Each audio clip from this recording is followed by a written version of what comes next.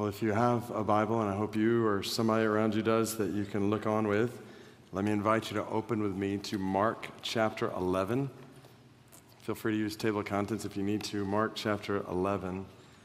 And as you're turning, I want to welcome those of you in other locations across Metro DC, as well as some of you online who are physically unable to be with us today. It's good to be together as one church around God's Word. One of the things I love about this Word is how it can confront us and encourage us at the exact same time.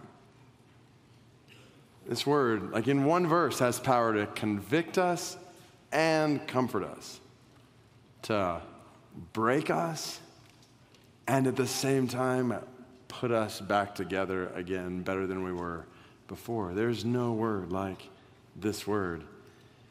And I was thinking about it this morning to follow our church's Bible reading in Numbers chapter 7. The last verse, Numbers 7:89, says, Moses went into the tent of meeting to speak with the Lord, and he heard the voice speaking to him from above the mercy seat.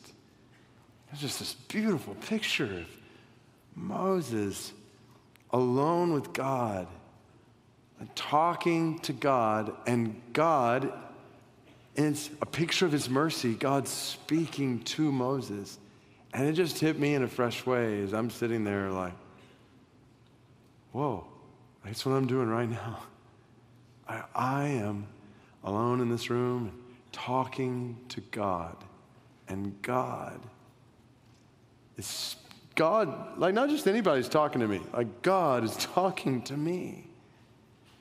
And obviously it's not just me, it's any of us. What a privilege. And then to come together in a setting like this, even a unique setting where we're spread across different locations, and together for God to speak by his Spirit through his Word. And I was so encouraged, like even between services when I was standing out in the lobby just talking with different people and different people sharing how this Word landed on their hearts today in ways I never could have planned, or like God speaking to their hearts. I pray that over the next few minutes, you, right where you're sitting right now, you would hear God speaking to your heart. God himself talking to you.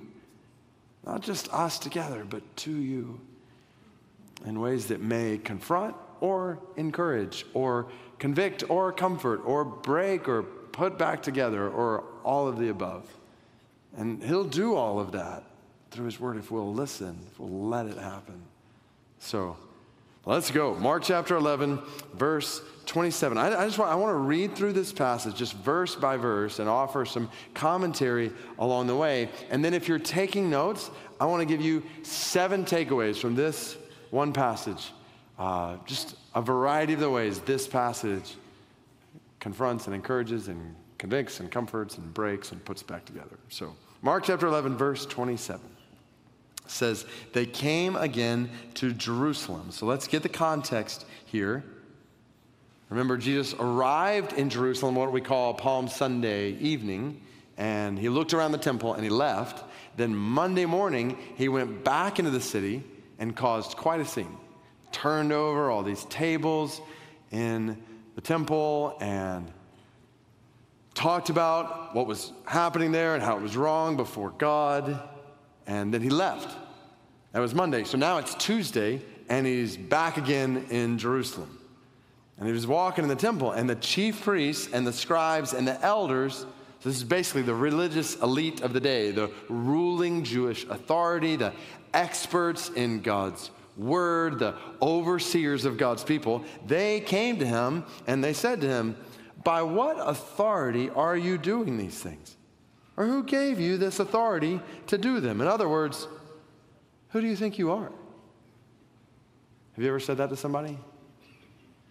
Or have you ever really wanted to say it to somebody, but you restrained yourself? Like inside you're like, really, bro? Like, who are you to say that to me or to them or about or to do this? Like, oftentimes in a way that comes across as presumptuous or offensive or judgmental.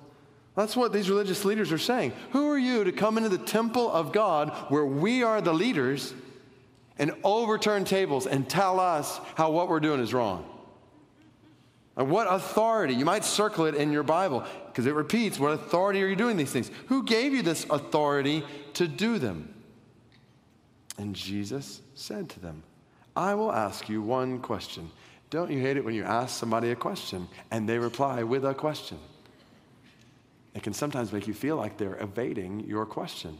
But that's not what Jesus is doing here. As we're going to see, Jesus is actually answering their question in a way that exposes their hearts. Jesus says, I will ask you one question. Answer me, and I will tell you by what, you might circle it again, authority I do these things. And here's the question. Was the baptism of John from heaven or from man? Answer me. Now, Jesus' reference to the baptism of John here was likely a reference to the entire ministry of John the Baptist, including his teaching and his baptizing. If you'll remember, this is actually how Mark started his gospel account, his story of the life of Jesus. This was many months ago when we started working through the book of Mark. So maybe turn back to Mark chapter 1. I'll have it on the screen here too to see how Mark started this whole story. In Mark chapter 1, verse 1, he said, the beginning of the gospel of Jesus Christ, the Son of God, as it's written in Isaiah the prophet, behold, I send my messenger before your face, who will prepare your way. The voice of one crying in the wilderness, prepare the way of the Lord, make his path straight. So Mark is telling us about a messenger who would prepare the way of the Lord. And he gets more specific when he gets to verse 4. He says, John is that messenger who appeared, baptizing in the wilderness and proclaiming a baptism of repentance for the forgiveness of sins. And all the country of Judea and all Jerusalem were going out to him and were being baptized by him in the river Jordan, confessing their sins. So this baptism of John. Now watch this, because John's ministry of baptism was ultimately pointing to somebody else. Mark chapter 1, verse 6 says, now John was clothed with camel's hair and wore a leather belt around his waist and ate locusts and wild honey. Very interesting, dude. And he preached, saying, after me comes one who's mightier than I, the strap of whose sandals I am not worthy to stoop down and untie. I have baptized you with water. He will baptize you with the Holy Spirit. So John says, my ministry is just preparing for somebody who's mightier than I am, who will baptize you not with water, but with the Holy Spirit of God. Which then leads to the next verse, Mark 1:9. In those days, Jesus came from Nazareth of Galilee and was baptized by John in the Jordan. When he came up out of the water, watch this, immediately he saw the heavens being torn open and the Spirit descending on him like a dove. And a voice came from heaven saying, you are my beloved Son. With you I am well pleased. Whoa, what a scene. John baptizes Jesus. We just had some baptisms here at Tyson's. Can you imagine somebody coming up out of the water and heavens open up? And the Spirit of God descends on Jesus like a dove, and a voice booms from heaven, God the Father saying to Jesus, you are my beloved Son. Just hold on to that phrase for a little bit later. So the picture is, as John baptizes Jesus, God the Father and God the Spirit endorse the authority of Jesus as God the Son. And now we're getting a clue into how in Mark chapter 11, Jesus is definitely answering the question, because Jesus is forcing the religious elite to reckon with what John said about him and what John did with him, this moment in Mark chapter 1. So now back to Mark chapter 11. Jesus is asking, was this baptism from John, was it from heaven i.e., did it come from God or from man? Answer me.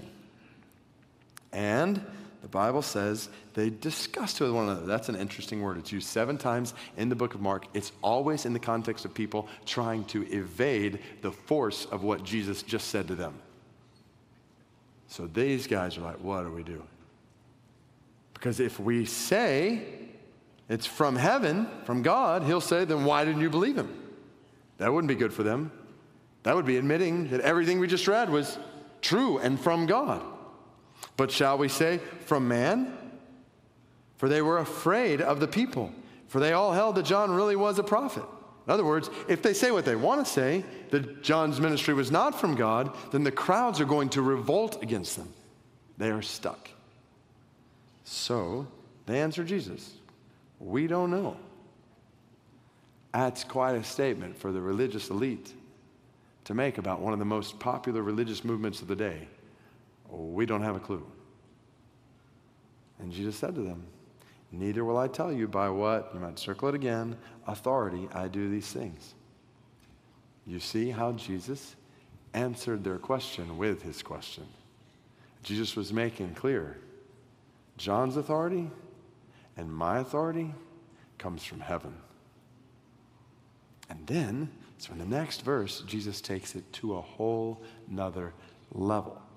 And we can miss this because there's a chapter division here in Mark chapter 11, and we think, okay, so this is a different story. Well, the reality is, these chapter divisions weren't there when Mark originally wrote this. So it wasn't like he was like, okay, in chapter 11, come back tomorrow, chapter 12, and start again. Like, that's to help us be able to reference Scripture. But it just goes from that verse into the next one. So he just keeps writing, and he tells us that Jesus began to speak to them in parables. These religious leaders and others listening in, Jesus tells them a story to illustrate what he just talked about, his authority. Jesus says, a man planted a vineyard and put a fence around it and dug a pit for the winepress and built a tower and leased it to tenants and went into another country. Now, if you remember a couple weeks ago, Jesus spoke to a fig tree, which is a symbol of the places in the Old Testament where God had referred to his people, the people of Israel, as a fig tree. Well, now he tells a story about a vineyard, which was also an image God had used to describe his people in the Old Testament. I'll give you one example. Isaiah chapter 5, verses 1 and 2. Let me sing for my beloved, my love song concerning his vineyard. My beloved had a vineyard on a very fertile hill. He dug it, included of stones. You'll notice the imagery similar here. He planted it with choice vines. He built a watchtower in the midst of it. He hewed out a wine vat in it, and he looked for it to yield grapes. That's describing God's people as a vineyard. So as Jesus starts the story, these religious leaders know he's talking about the people of Israel, the vineyard planted by God. And Jesus says, when the season came, the owner sent a servant to the tenants to get them some fruit from the vineyard. So now you got the picture set up. The vineyard is clearly God's people. The owner is clearly God. And God sends servants to the tenants, the overseers of that vineyard, i.e. the religious leaders of the day. So the story is set up now for verse 3. Those tenants took the servant and beat him and sent him away empty-handed. Again, he sent to them another servant, and they struck him on the head and treated him shamefully. And he sent another, and him they killed. And so with many others, some they beat and some they killed. Now at this point, the tension is rising. Because if you're one of these religious leaders, you know who you are in this story as the tenant, and you know who the servants are. Earlier in this chapter, remember when Jesus was overturning tables in the temple? He quoted from Jeremiah chapter 7. You've made this place a den of robbers. Well, also in Jeremiah chapter 7, verse 25 and 26, we read, from the day that your fathers came out of the land of Egypt to this day, God says, I have persistently sent all my what? Servants, the what? Prophets to them day after day. Yet they did not listen to me or incline their ear, but they stiffened their necks. They did worse than their fathers. These religious leaders know that Jesus is recounting the history of God's people, how God sent servants prophets to his people, but God's people did not listen to them. Instead, they beat them and killed them, exiled them. Tradition tells us Isaiah was sawn in two. The prophet Zechariah was stoned to death. Hebrews chapter 11 later tells us some were tortured, refusing to accept release so they might rise again to a better life. Others suffered mocking and flogging, even chains, imprisonment. They were stoned, they were sawn in two, they were killed with the sword. They went about in skins of sheep and goats, destitute, afflicted, and mistreated, of whom the world was not worthy, wandering about in deserts and mountains and in dens and caves of the earth. This is the history of servants sent by God to his vineyard, his people. Even John the Baptist, the most recent prophet, who Jesus has already mentioned, was beheaded, albeit by King Herod. But then, now watch this. The tension has been rising. Now Jesus is about to amp it up to a whole nother level. Have you ever been in a conversation where you feel that tension rising, and then somebody says something that you're like, oh no, like this is about to get really awkward? Well, Jesus starts talking about how the owner sent not just a servant. He had still one other, the owner, a beloved son.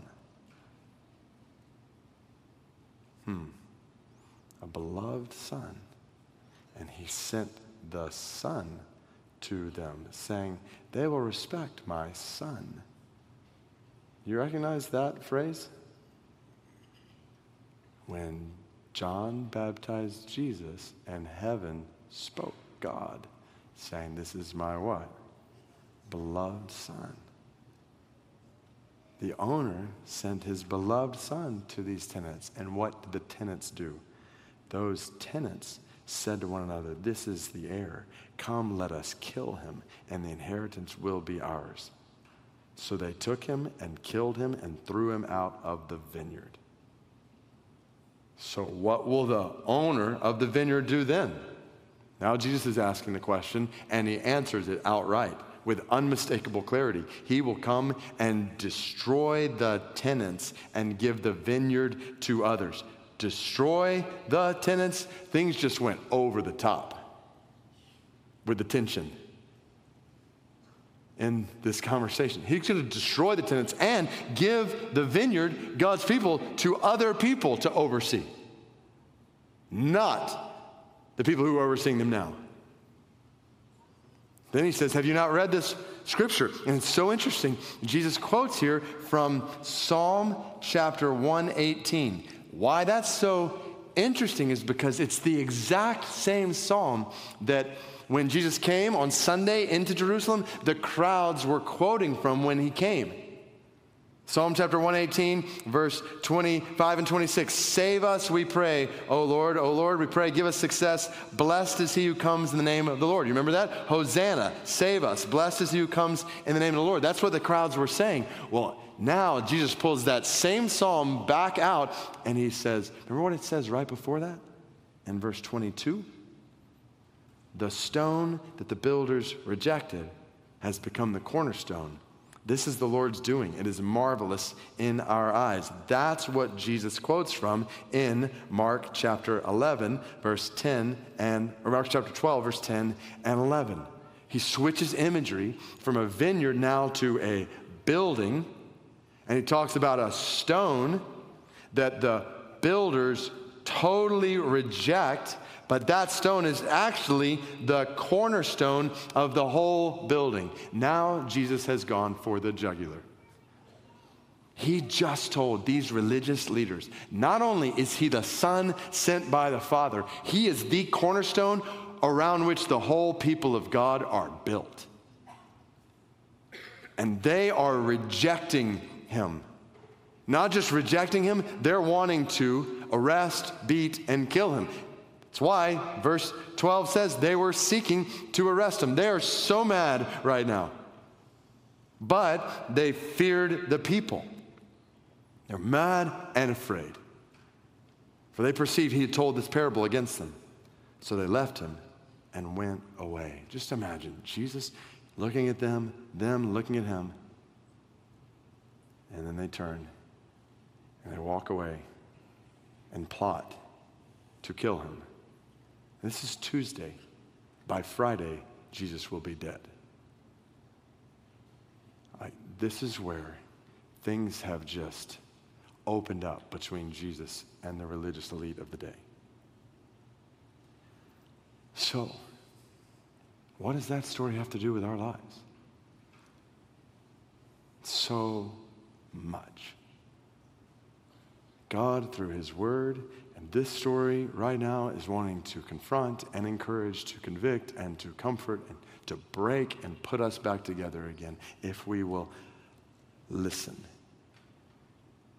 So, 7 takeaways, and I'm going to go pretty swiftly here because I want us to have some time in prayer to just soak them in.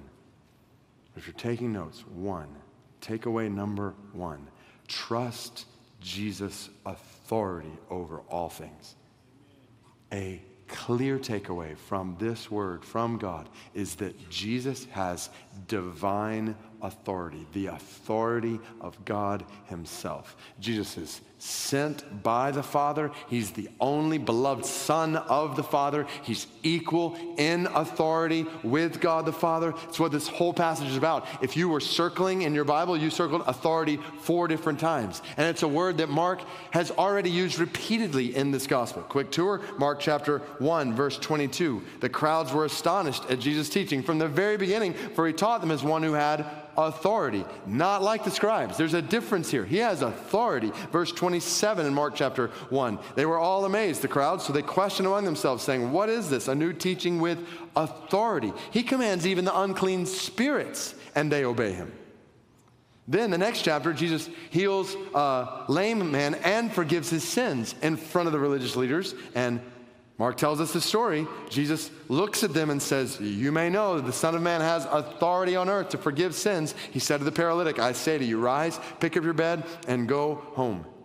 And he rose, this man, and immediately picked up his bed and went out before them all. So they were all amazed and glorified God, saying, "We never saw anything like this." In the chapters that follow, Jesus demonstrates his authority over natural disasters. He speaks, and the wind and the waves calm down. He shows his authority in the next chapter over demons, over disease. He shows his authority over death. As a young girl who was dead, he brings back to life. So here's a comforting takeaway. Trust Jesus' authority over all things. And I say this is comforting because, well, isn't it good news to know that disasters and disease and demons and evil spirits don't have authority over you? Isn't it good news that that diagnosis from your doctor does not have authority over you? That cancer does not rule over you? That tumors don't reign over you? Isn't it good news to know? Isn't it comforting news to know that death does not have authority over you?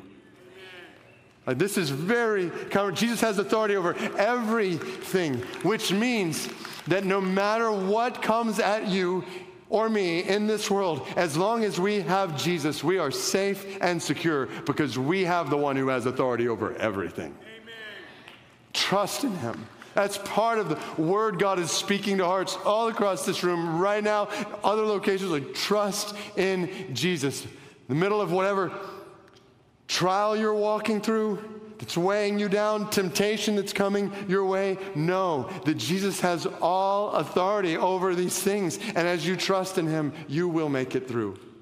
You will make it through. In the words of Romans 8, if he is for you, who can be against you? You are more than a conqueror through Jesus. John 16, I tell you, you will have trouble in this world, but take heart. I've overcome the world. So rest in me. I could not sleep in peace tonight if I didn't trust that Jesus has authority over all things. This is comforting truth. And in the same passage, so trust Jesus' authority over all things. And second takeaway, submit to Jesus' authority over your life. So this is maybe the convicting side of this coin. If Jesus has authority over all things, then that means he has authority over me in every single facet of my life. So submit to his authority.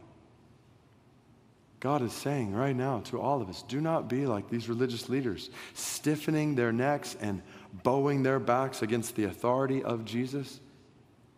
God is speaking to a people that are, and I include myself in this, full of pride and prone to think we know best for our lives. And God is saying, I am worthy of all your trust with every facet of your life. Submit to Jesus' authority. Say to Jesus, you are Lord over it all. So lead me, guide me, direct me. I just want to follow you. Rise every morning, get alone with Jesus and say, you're my Lord, lead me today. And students, teenagers, start your day that way. You're my Lord, lead me today. Men, women, go to work. You're Lord of my life today. You're Lord of my work. Lead me. Everything I say, everything I do, everything I desire, every dollar I spend, you're Lord over it all. Every word I say, may it be pleasing to you. And live all day long following his lordship. Then lay your head on your pillow at night. Go to sleep resting in his authority over all things, including your life. This is the Christian life. Submit to Jesus' authority over your life. Which then leads to takeaway number 3. Humbly consider the blind spots in your life. These religious leaders could not see that they were doing exactly what God's people had done throughout history, opposing the one sent by God himself. And not just a servant, but the Son. And it's so easy for us to read this passage and see now what they couldn't see then. So I read this text and I just think about the tendency in me, in us, to miss blind spots right in front of us. I spent this week with a group of, some time this week, with a group of white and black pastors together at the African American Museum downtown. And for most of them, it was the first time they'd walked through that museum. And I was struck all over again. Why? How could white pastors, including pastors who for other reasons worthy of so much esteem, were so blind to such evil that they were promoting? And I just prayed, God, help me to see in my life today anything like that. Help us in the church. It wasn't just pastors, it was people, church, followers of Christ. So blind. God, open our eyes. And just start praying. God, what is it? What is it that we're missing today? Think about materialism. Are we blind? I just wonder if Christians a couple hundred years from now will look back on us and think, how could they spend so much on themselves and stuff and spend so little on caring for the poor and worship every Sunday? Like, I think about our comfortability with sexual immorality. It's just kind of normal to us. Yeah, everybody has these thoughts, these desires, and everybody looks at these images like it's just kind of normal. And not just in our own lives, like we're entertained by it. We'll pay money to go look at a huge screen where we watch sexual immorality. It's like normal to us. We don't even think a thing about it. Just start thinking about what other ways are we just blind to injustice right around us today. God, help us to see the things in our lives that have become normal to us that are offensive to you. We need God to do this. There are blind spots that by nature we can't see them. We need God to open our eyes. Humbly consider the blind spots in your life. God, keep us from being like these religious leaders. Which leads to takeaway number 4. Believe and speak what is true over what is popular. This passage paints a picture of people who were blinded by their lust for other people's approval and applause. They're always, all throughout this passage, they're calculating, what will people think about us? Instead of what is right before God. Do you live like that sometimes? Are you a slave to pleasing people? Are you constantly thinking about what others think about you? Are you calculating? What do they think? And particularly in ways that lead you to not believe or proclaim God's word. Like, believe this word is true. It's the word of God over the superficial, passing, ever fading, always changing ideas of people around us. And speak this word. Do you ever stay silent with the gospel, with the word of God, because you're concerned about what other people might think of you? If you talk about Jesus, God, deliver us from slavery to what others think about us that keeps us from believing and speaking your word that's life. Knowing we will not get the applause of this world. That's takeaway number 5. Expect opposition when God sends you. Did you notice in Jesus' story, everyone sent by God is beaten, struck, shamed, or killed? Everybody. Here I am, send me is a dangerous prayer to pray in this world. So don't live under the illusion that obedience to God means ease, acceptance, comfort, or safety in this world. We see this all over Scripture. Obedience to God will lead to lack of ease, lack of acceptance, lack of comfort, and lack of safety in this world. I was meeting this morning with a brother from Zambia who's visiting here today, and he had just gotten off the phone with a brother from Sudan. I trust you've been seeing what's happening in Sudan. I trust you're praying for God's mercy in Sudan right now. And this is a brother who moved to Sudan for the spread of the gospel in Sudan. Moved to Khartoum. Not under the illusion that this is a great retirement plan, a dreamy place to be. Like, it's going to be hard, but it's going to be worth it. And he's in the middle of it now.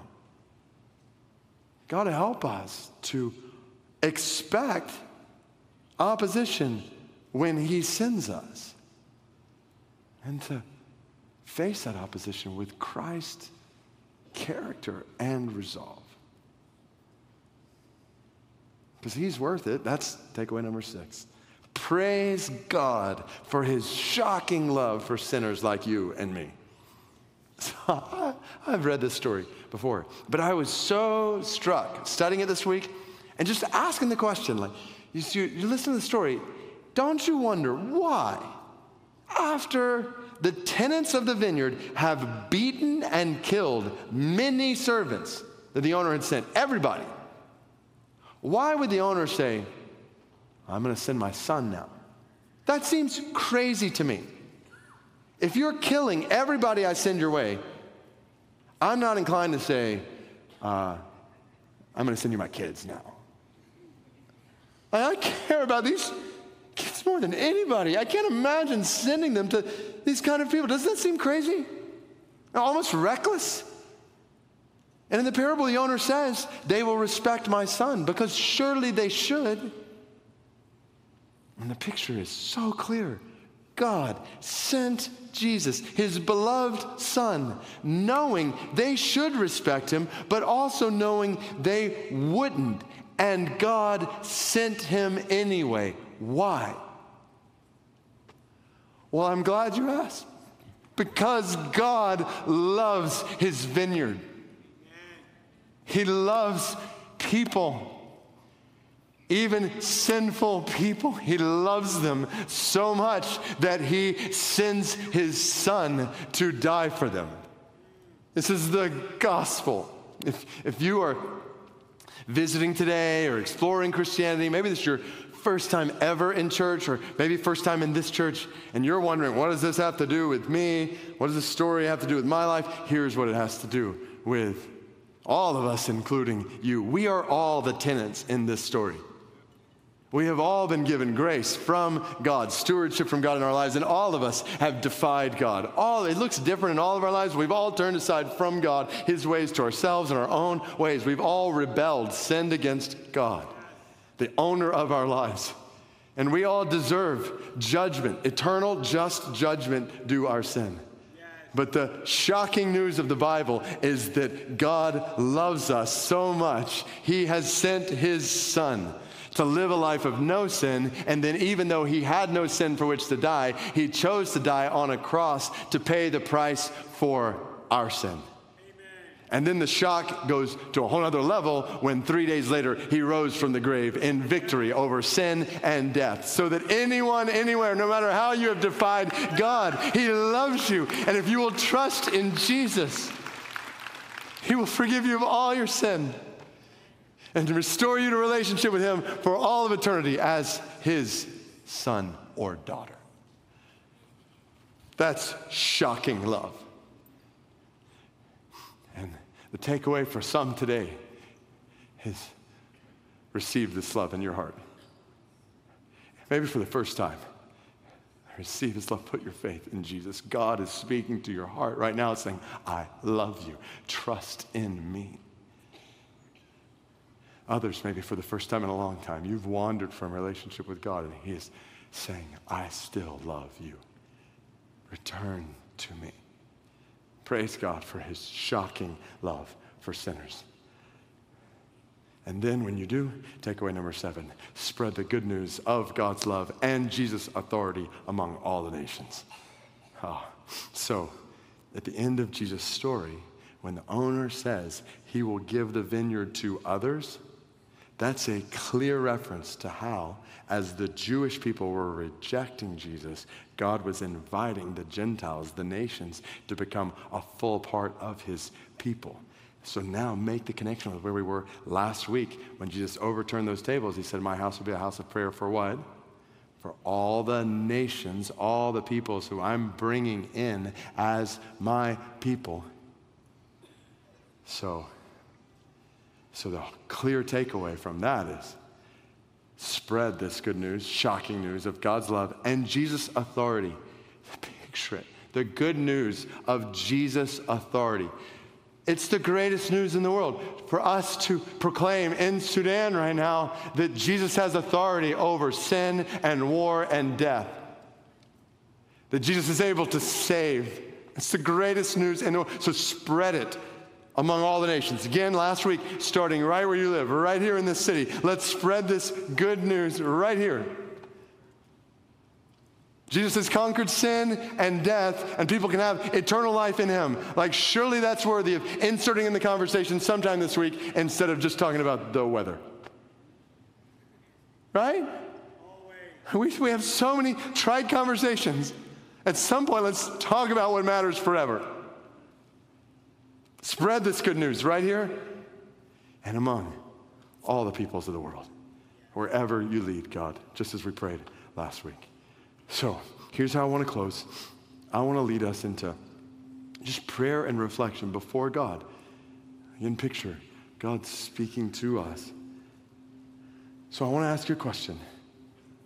Which of these takeaways is God speaking most clearly to you right now? And I want to give you a moment just to prayerfully reflect. Listen. What is God saying to you? And then I and other pastors at other locations want to lead you in a time of response to what God is saying. So can we just pause right now just to ask God, please take your word in this moment and do it all. Confront and encourage and comfort and convict us and break us and put us back together again, better than before. How are you speaking this word to each of us right now? And just spend a moment. Let's just listen to the voice of God speaking to each of us.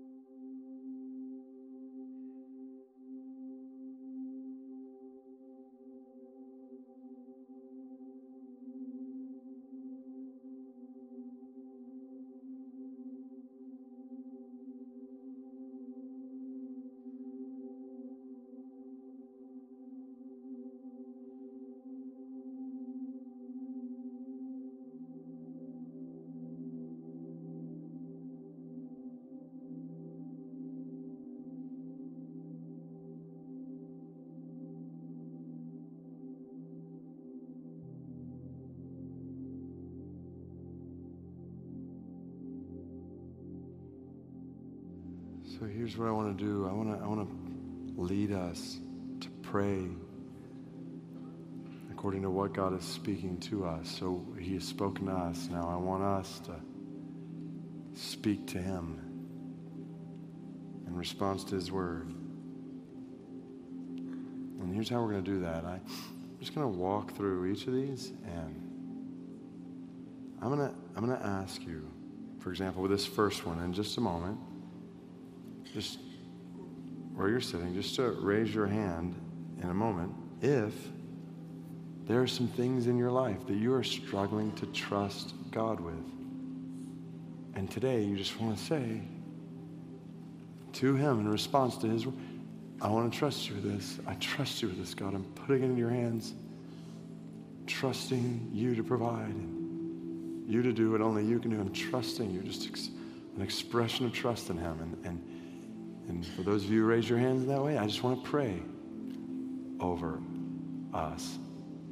And then we'll do similar things with the things that follow. So if there are some things you have been struggling to trust God with, and today you would just say to him, God, I'm going to trust you with this. Would you just raise your hand with me? Let's just bow our heads. We'll bow our heads. This is all before the Lord. You just raise your hand if you would say, God, I'm trusting you with some things that I'm having a hard time trusting you with. My hand's up. God, we praise you that you are sovereign over everything, and you are wise and good and powerful and loving. So we say, in all these different circumstances and the things that are on our heart, we trust in you. Help us to trust in you with all our heart and lean not on our own understanding.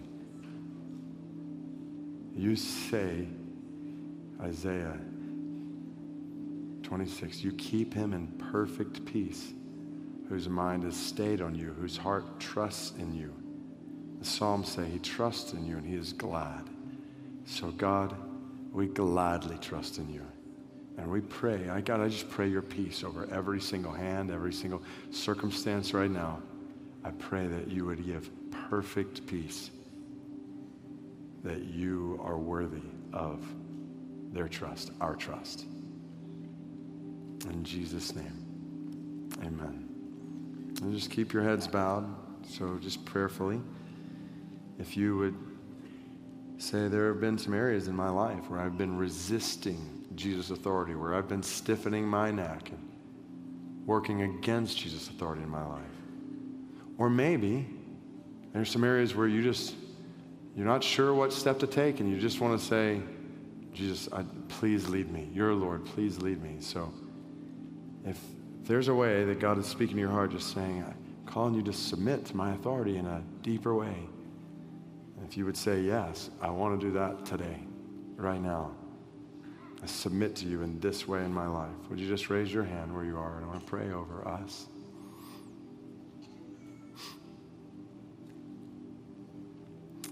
Just as their hand just stays raised, God, you see this, us saying to you, you are Lord of our lives.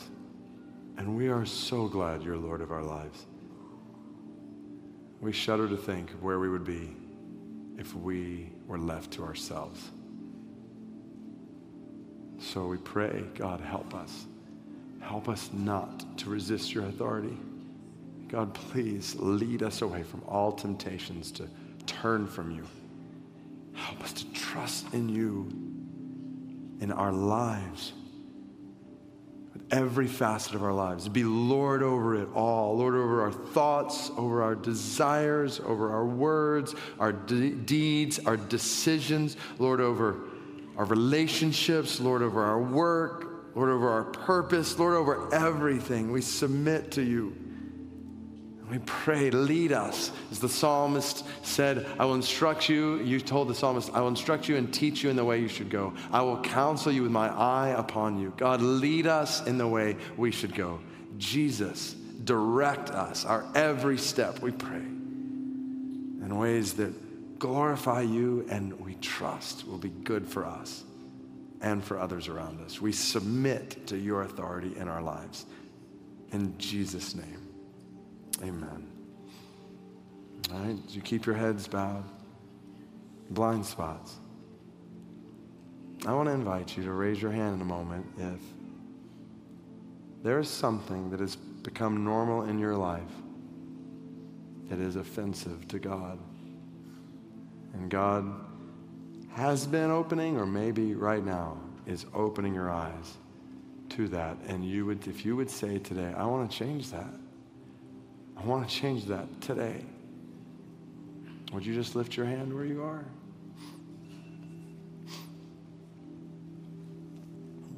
God, we praise you for lovingly, mercifully revealing blind spots in our lives. We need you to do this, God. We need you to open our eyes. We want to see what you see. And we want to hate what you hate and love what you love. So God, change our desires and our actions, our ways of life. Make us holy, set apart, pleasing to you, separated unto you. God, help us not to be conformed to the pattern of this world, but transformed by the renewing of our minds. Make us different, not for the sake of being different, because we want you. We love you and not this world, the things in it, the ways of it. God, please continually uncover our blind spots and make us more like Jesus. In his name we pray. Amen. A couple more. Believe and speak what is true. In just a moment, I'm going to ask you to raise your hand if you would confess, I focus so much on pleasing people in ways that not only rob joy from me before God, but keep me from believing or speaking what's true. And I want God to change that in me today. So if that's you, would you just raise your hand before God?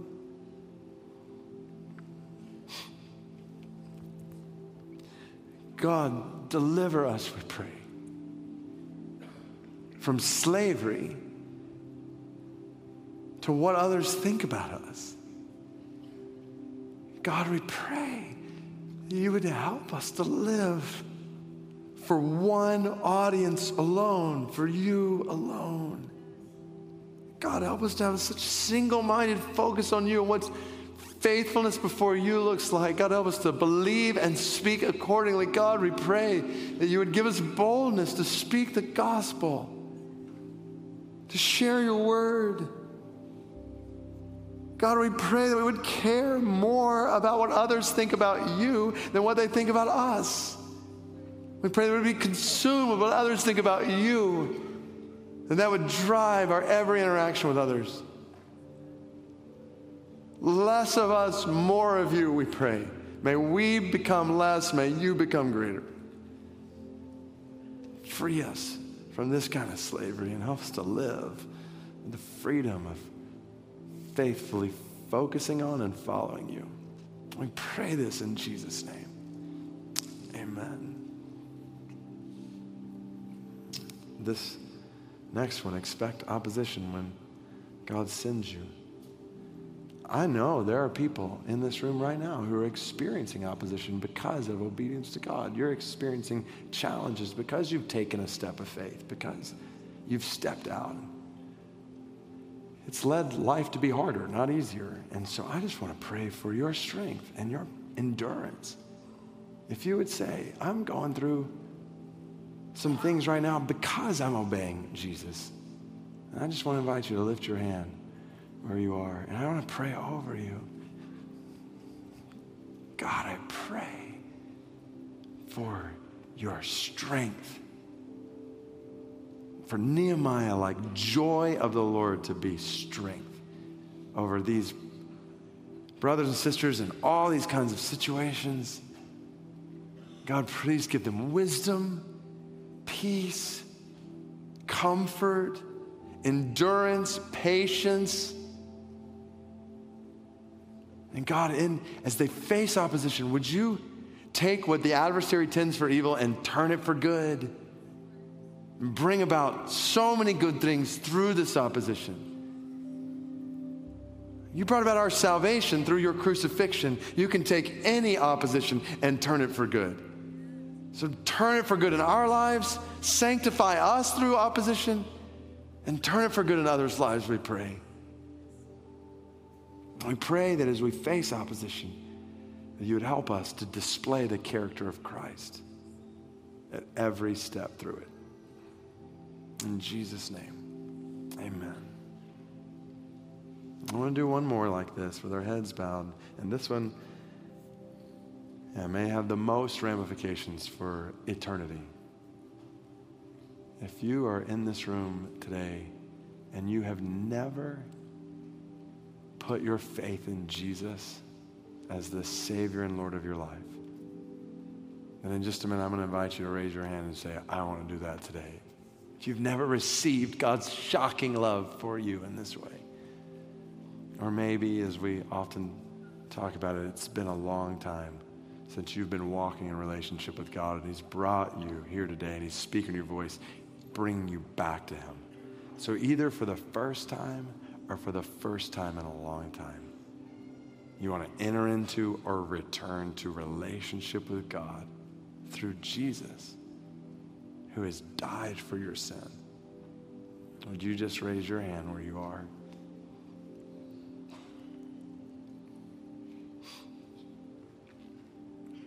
God, we praise you for your shocking love. And we praise you for the way your Spirit's speaking right now and calling people to yourself for the first time in a long time. And God, we just pray. We pray that your love would flood over their hearts as their hands are raised, that they would know that that hand is raised because your hand is outstretched toward them, that you love them. They would know that by faith in Jesus, they are forgiven of sin. That by faith in Jesus, they are restored to you. And may they, from this point forward, walk into deeper and deeper and deeper understanding of this shocking love for them. May this be the beginning or the return to love relationship with you, the God of the universe, who has sent your Son to die for us. All glory be to your name, God. We are so thankful you're in control. We are so thankful, Jesus, that you have all authority in heaven and on earth. We rest in your authority, we submit to your authority, and we pray, God, help us to proclaim your authority. In Jesus' name we pray. Amen.